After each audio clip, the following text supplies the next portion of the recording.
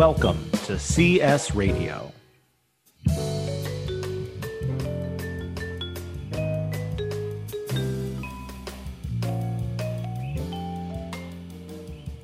Hello, everyone. Welcome to episode 122 of CS Radio. I'm J. Michael DeAngelis. And I'm Amy Lund Kirshner. And we are recording this on a particularly dreary and rainy day. If you listen carefully, you may hear the rain on my roof. Stopped here briefly, but this morning it was torrential for sure. It has just started up again. I'm about 3 miles from where Milan is, and I'll look for it. I'll look for that weather here, moving through. You're like the radar, the radar map, slightly west. Northwest? I'm slightly west of you. Exactly. Southwest. Oh, right. My family is northwest. So Milan and I are always trolling the internet, looking for topics to talk about. And a few weeks ago, I came across a great article, which of course we will link to in the show notes, from Forbes. And it was posted about a month ago at the start of November.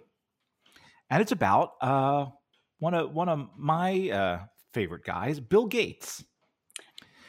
And Bill Gates sat down with Stephen Curry to do a practice interview.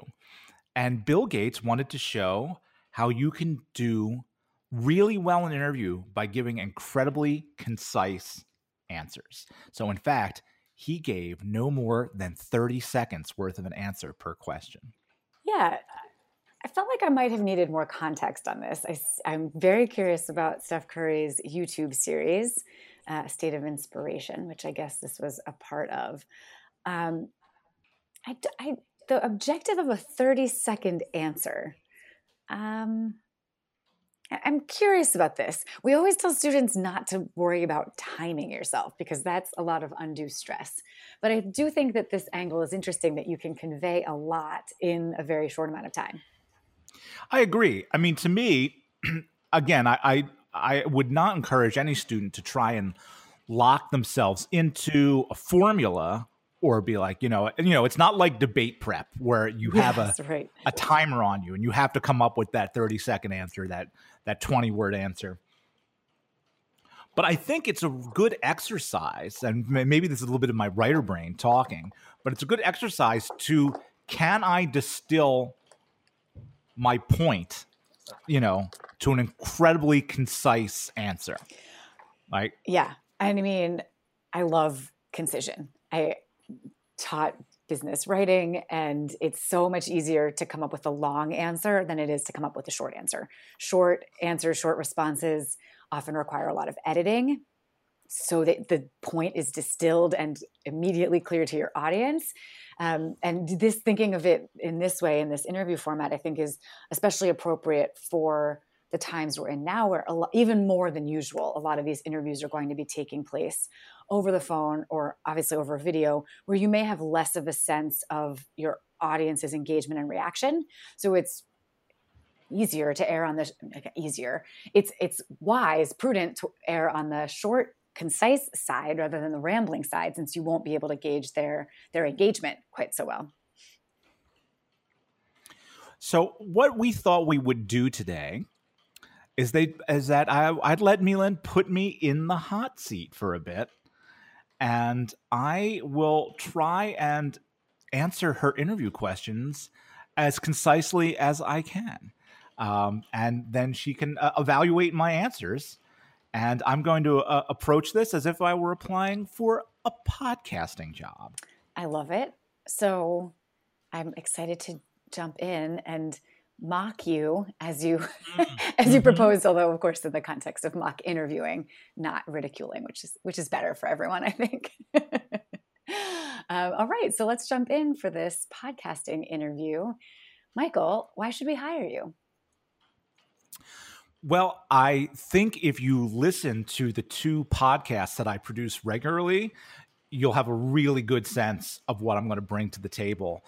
And those two podcasts are very different from each other. One is a informational interview show, and the other is a scripted full cast comedy show that involves a lot of planning and special effects and sound effects, and the other one is more off the cuff and conversational, but trying to bring information to people. So I think that you'll be able to see that I'm really adaptable and I'm good at delivering whatever the format requires. I love that. And I guess I was going to say, let's go question by question rather than in a mock interview you would do with me in career services. I would not pause question by question, but I feel like for this format, it makes sense to debrief one by one. What do you think? You think that makes sense? I think it does. It is. I can hear it pouring. Yeah. Can you hear it? Yeah. So yeah, I think this is great because of course, immediately to me, I want to learn more about both podcasts. So in some cases, even if the initial concise answer gets the job done, it could lead to a more directed follow-up question, especially since just as in this Bill Gates article, it's a succinct summary of why you should be hired with specific examples. The article emphasizes that you don't have to, it's kind of that old adage about showing rather than telling. You don't have to say you are passionate about it. You've demonstrated that you're passionate about podcasting because you have to. Right. You don't need to add the words. Right. Yeah. Right. I must at least enjoy it. Exactly. And of course, in this specific instance, you have a great variety of, for 2 podcasts, you have a nonfiction and a fiction, one with sound effects and, music and stuff, and one with less of that, a little bit more bare bones here at CS Radio. But those examples give a good sense of the breadth of your experience. And I feel actually, if I were going to expand on my answer a little bit there, yeah. I think I also would have added that I'm really tuned in to what's happening in the podcast world. I follow trends. I know what's happening both in the independent scene as well as the growing studio scene and the strides recently that Amazon and Spotify have taken in particular to create new podcasting platforms and purchase content and what they're looking for. So I'm also really aware of what's happening on the business side of things. But to that, I would say, you just as you didn't in your initial answer, you don't need to include everything in answer 1. Because, for example, let's go to our next question. How do you define your strengths and weaknesses in relation to this role? Well, I'm very plugged into what's happening in the podcast world. Again, I think we should let's define this role exactly. Let's say I'm applying to become a producer, a podcast producer. Perfect. Yeah. So my strengths are I have experience, as I said, in producing both an interview show and a scripted show, and those are 2 very different skill sets. But I think the quality of the shows speak for themselves. Secondly, I really keep up to date with what's happening in the podcast world. I know what's happening on the business side of things. I know what's happening with Amazon and Spotify and Gimlet Media and people like that who are starting to really push themselves out into the monetized podcast world. And so I've really got my finger on the pulse of what's happening there, as well as what's happening on the independent scene. And I think there are ways that you can have real success in either one of those arenas and possibly transfer from the independent scene to the studio scene. As for my weaknesses, I would say that I try and take on too much, and it's something I'm aware of. So on the CS Radio, we are coming up with the guests. We're writing the interview questions. We're often doing it very last second because we're also doing a lot of other things. On Mission Rejected, I'm writing it, I'm directing it. I'm also the line producer, meaning I'm making all of the schedules. I'm doing the show notes. And I would think in this role, I'm going to have to delegate more. It's not something I'm used to.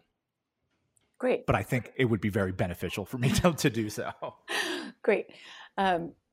Yeah, I do think that it's slightly awkwardly phrased that this would be a strengths and weaknesses in the same question.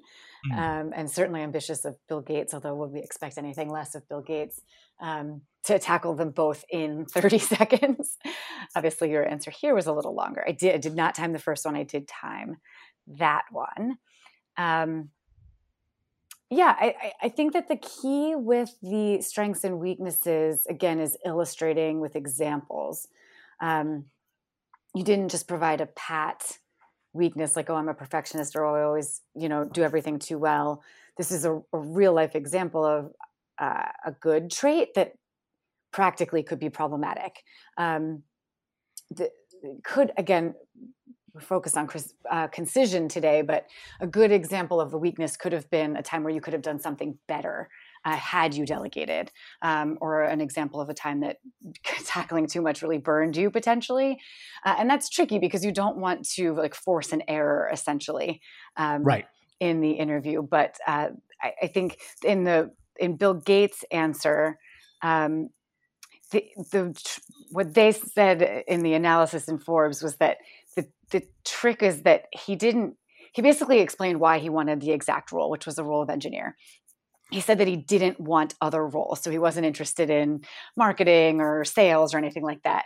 And it's interesting because I don't actually know that this would have been a good answer in an interview, maybe for the exact role that he was talking about. But this is one of those things that I thought that throughout this whole article, the biggest key is that it's even the answers that are generic questions. We said these are very generic questions, strengths and weaknesses. Why do you want this role?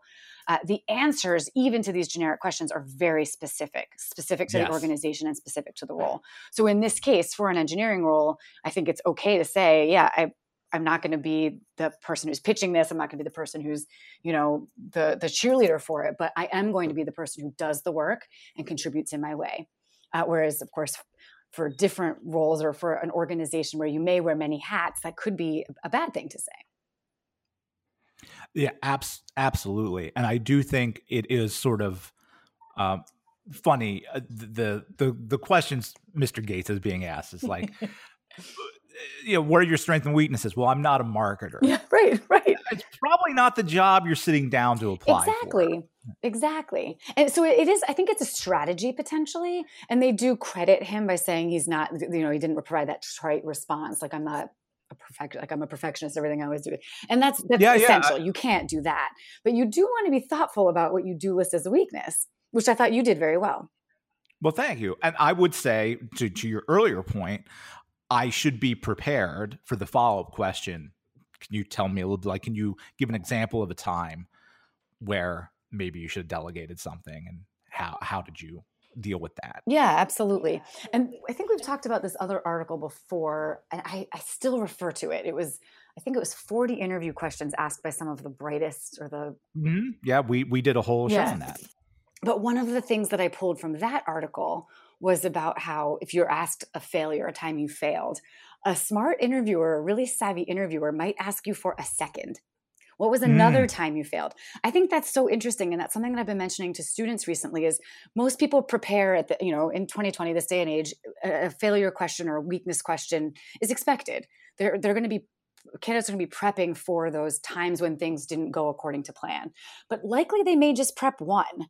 So if your interviewer really is trying to get a gauge on how you're going to react to an obstacle or how you're going to overcome some kind of hardship, having a second example is not a bad thing to prepare for too. So I just thought I'd bring that up here as well in this context of what's your weakness, especially as weakness in relation to this role.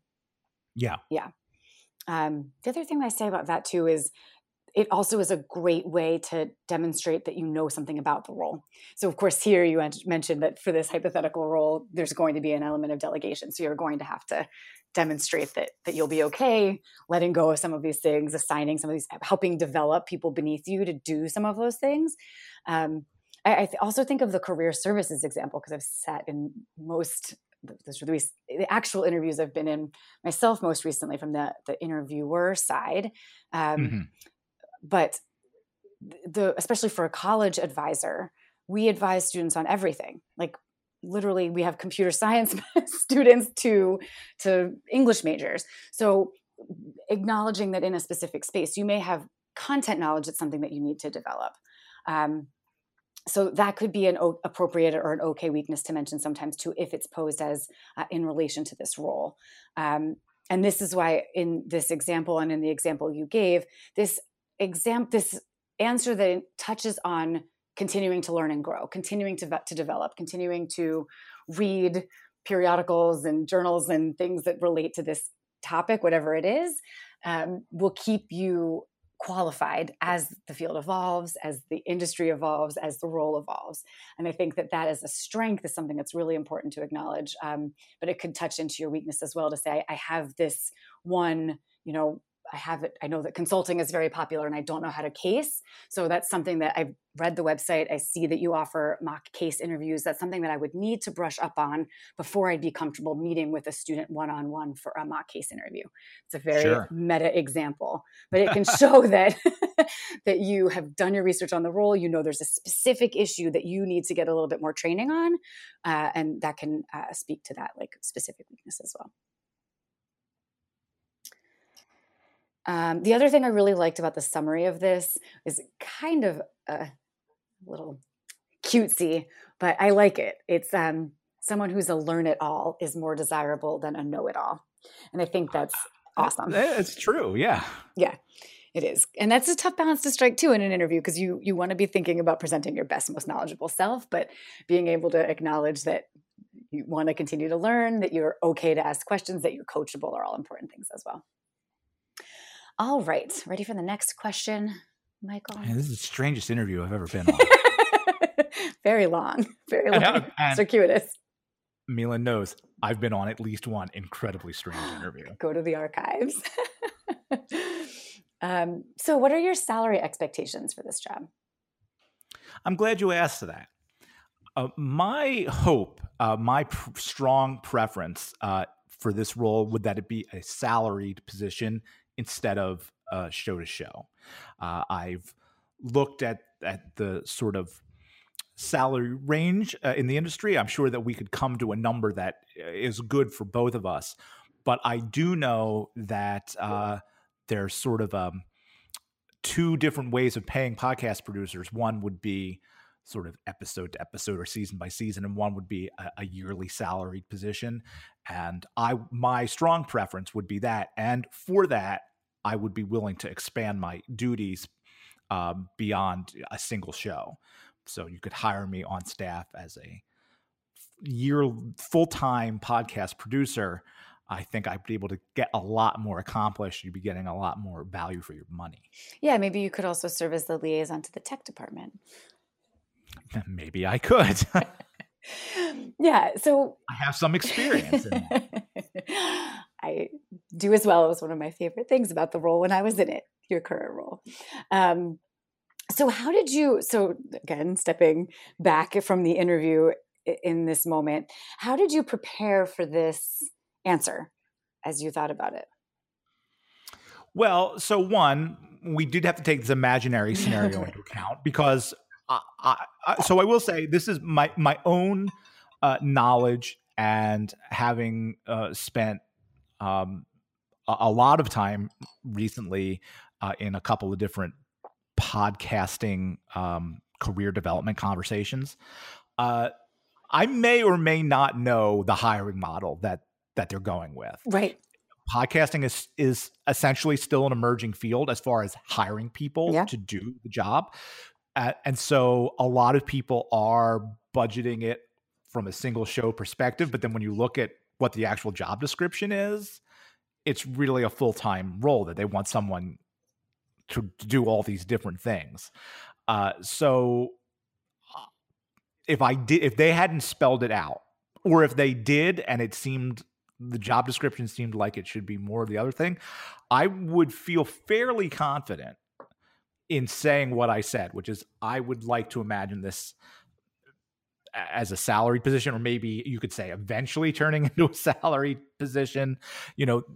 As with any job, they may be limited in what they can offer, right? Mm-hmm. They, particularly at a big company that says, oh, we want to have a podcast, whoever delegates that budget might not have a concept of what a podcast producer does. And so they might start you out at a smaller level than you think the job really calls for. And then that's up to you to sort of decide how you want to handle that. But I would say if you feel confident, and if you're someone who has done podcasting in the past, maybe has 1 or 2 shows under your belt that you can show, then I think you can at least raise that as an issue, right? And say, this is what I'm looking for. And maybe we can meet somewhere in the middle. Even if you can't make it a salaried position, let's talk about this job description a little bit and what is reasonable. I think this is a great example of this. And sometimes job descriptions are not clear. It may be something that you need to clarify. And this could be the time it comes up. This could be the moment where you need to obviously lay out your expectations. I like that you did not just state a number. Right. That is obviously successful as well. But in this specific example, there is a big detail you would like to have clarified. And in all likelihood, it wouldn't be clear from the job description. Often organizations are not transparent about their salary scales, unfortunately. So I think that mostly what I wanted to clarify and confirm is that you did give a lot of thought going into it to say that this is what I would need. This is what I would want in order for me to be able to accept this role. Not just kind of winging it in the moment, but truly doing some analysis and evaluation to say, I want this to be, salary, which has a lot of connotations to it as well. And in this case, demonstrates your commitment to the organization, to the podcast, to the long tenure of the distribution of the podcast, which is often a good thing as well. So kind of nodding to that. Once again, in the Bill Gates example, answering Steph Curry, Bill Gates emphasizes the option package here. And I want to emphasize that with this article, this is certainly not that that's always the approach. Like, the answer is truly determining what it is for you. Because some people, that's going to be a terrible deal. even if you are, looking at a nonprofit at a startup where the stock options may be great. But if you need to pay off pen debt, you may not want just a promise in the future for stock options. What the breakdown of this article was thinking about how closely this ties into important things for Microsoft. So 3, I'll just quote the paragraph. A potential job candidate can easily conduct a search and discover that Microsoft looks for people who are passionate about technology, exhibit a strong desire to learn, and have a spirit of entrepreneurship. So that entrepreneurial spirit there, and that nod to the stock options, that sense of the future of the organization, once again shows that the candidate has done their research and is answering more than just, this is my salary expectation. It's saying my objectives, salary-wise and otherwise, are aligned with Microsoft's objectives. And in this particular instance too, right? It's not going to work for everyone, but he's saying in that answer, I'm aligning my future with yours. Yeah, exactly. Right? I'm excited to work for you, and if you essentially make me a partner, right? That's essentially what having stock options are, right? Yep. Then I'm going to be motivated to make this a very successful company because I want those options to mature. Yep, exactly. And I thought that this part was interesting too. By favoring stock options, the candidate is saying that they are a risk taker. Not only that they believe in the company, but they're willing to put literally their money on the line for it. And as someone who always tests negatively on the risk-taking preference, that stood out to me as something that, like, if I'm doing this research and I'm seeing that that's going to make a strong candidate for this type of role in this space, I might say, oh, I'm actually pretty risk-averse. I don't know. This may make me think differently about this interview, about the position, maybe pointing me in a different direction, which might be more satisfying for me in the long run. So once again, not a one-size-fits-all answer, but something to be thinking about in terms of what drives you, what motivates you, and where you fall on some of these like standard testing scales, like your risk aversion or preference for risk. So this was kind of where the article ended, but I am curious, Michael, if you gave any thought to questions that you would ask the interviewer in this scenario. My.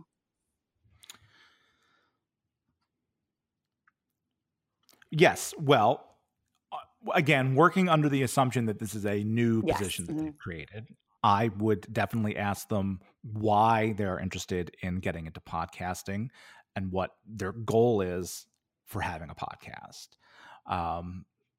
Is it strictly marketing and PR? Is it to educate? Is it to cover a broad range of topics that is related? Let's say it was Microsoft, right? Microsoft is starting a podcast. They may have several podcasts, but let's say in this case they're going to start an in-house podcast. Well, why are they doing that? Is it just because Bill Gates heard podcasts were neat? Is it for the sweet Casper mattress ad revenue? That's the dream. But that's another question. Do you see this as a commercial endeavor? Yeah. Do you see this as something strictly in-house that you can just pay for?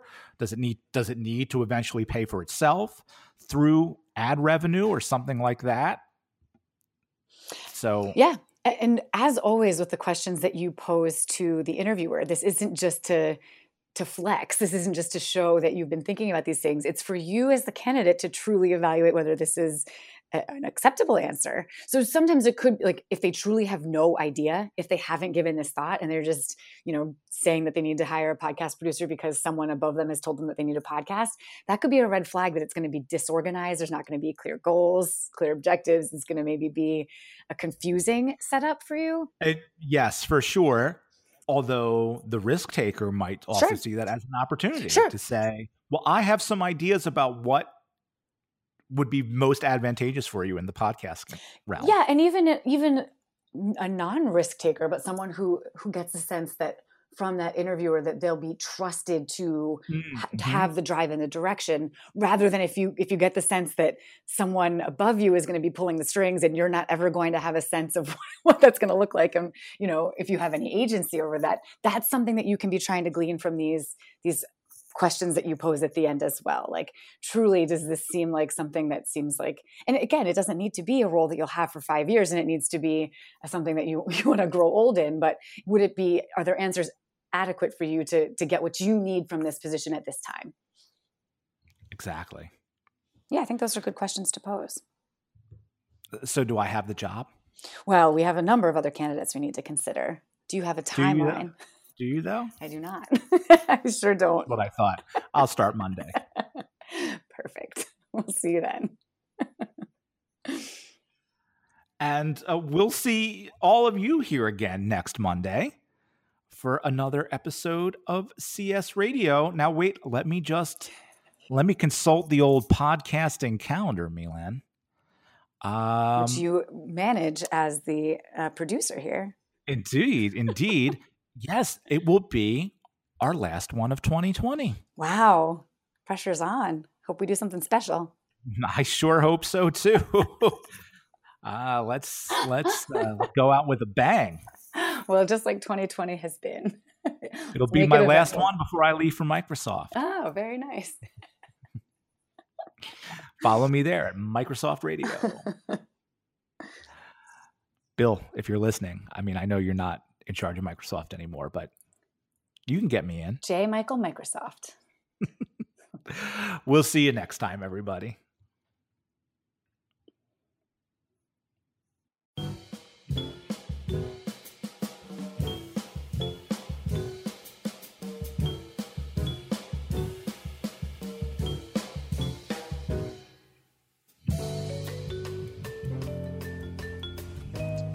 This podcast is by University of Pennsylvania Career Services, a division of the Vice Provost for University Life.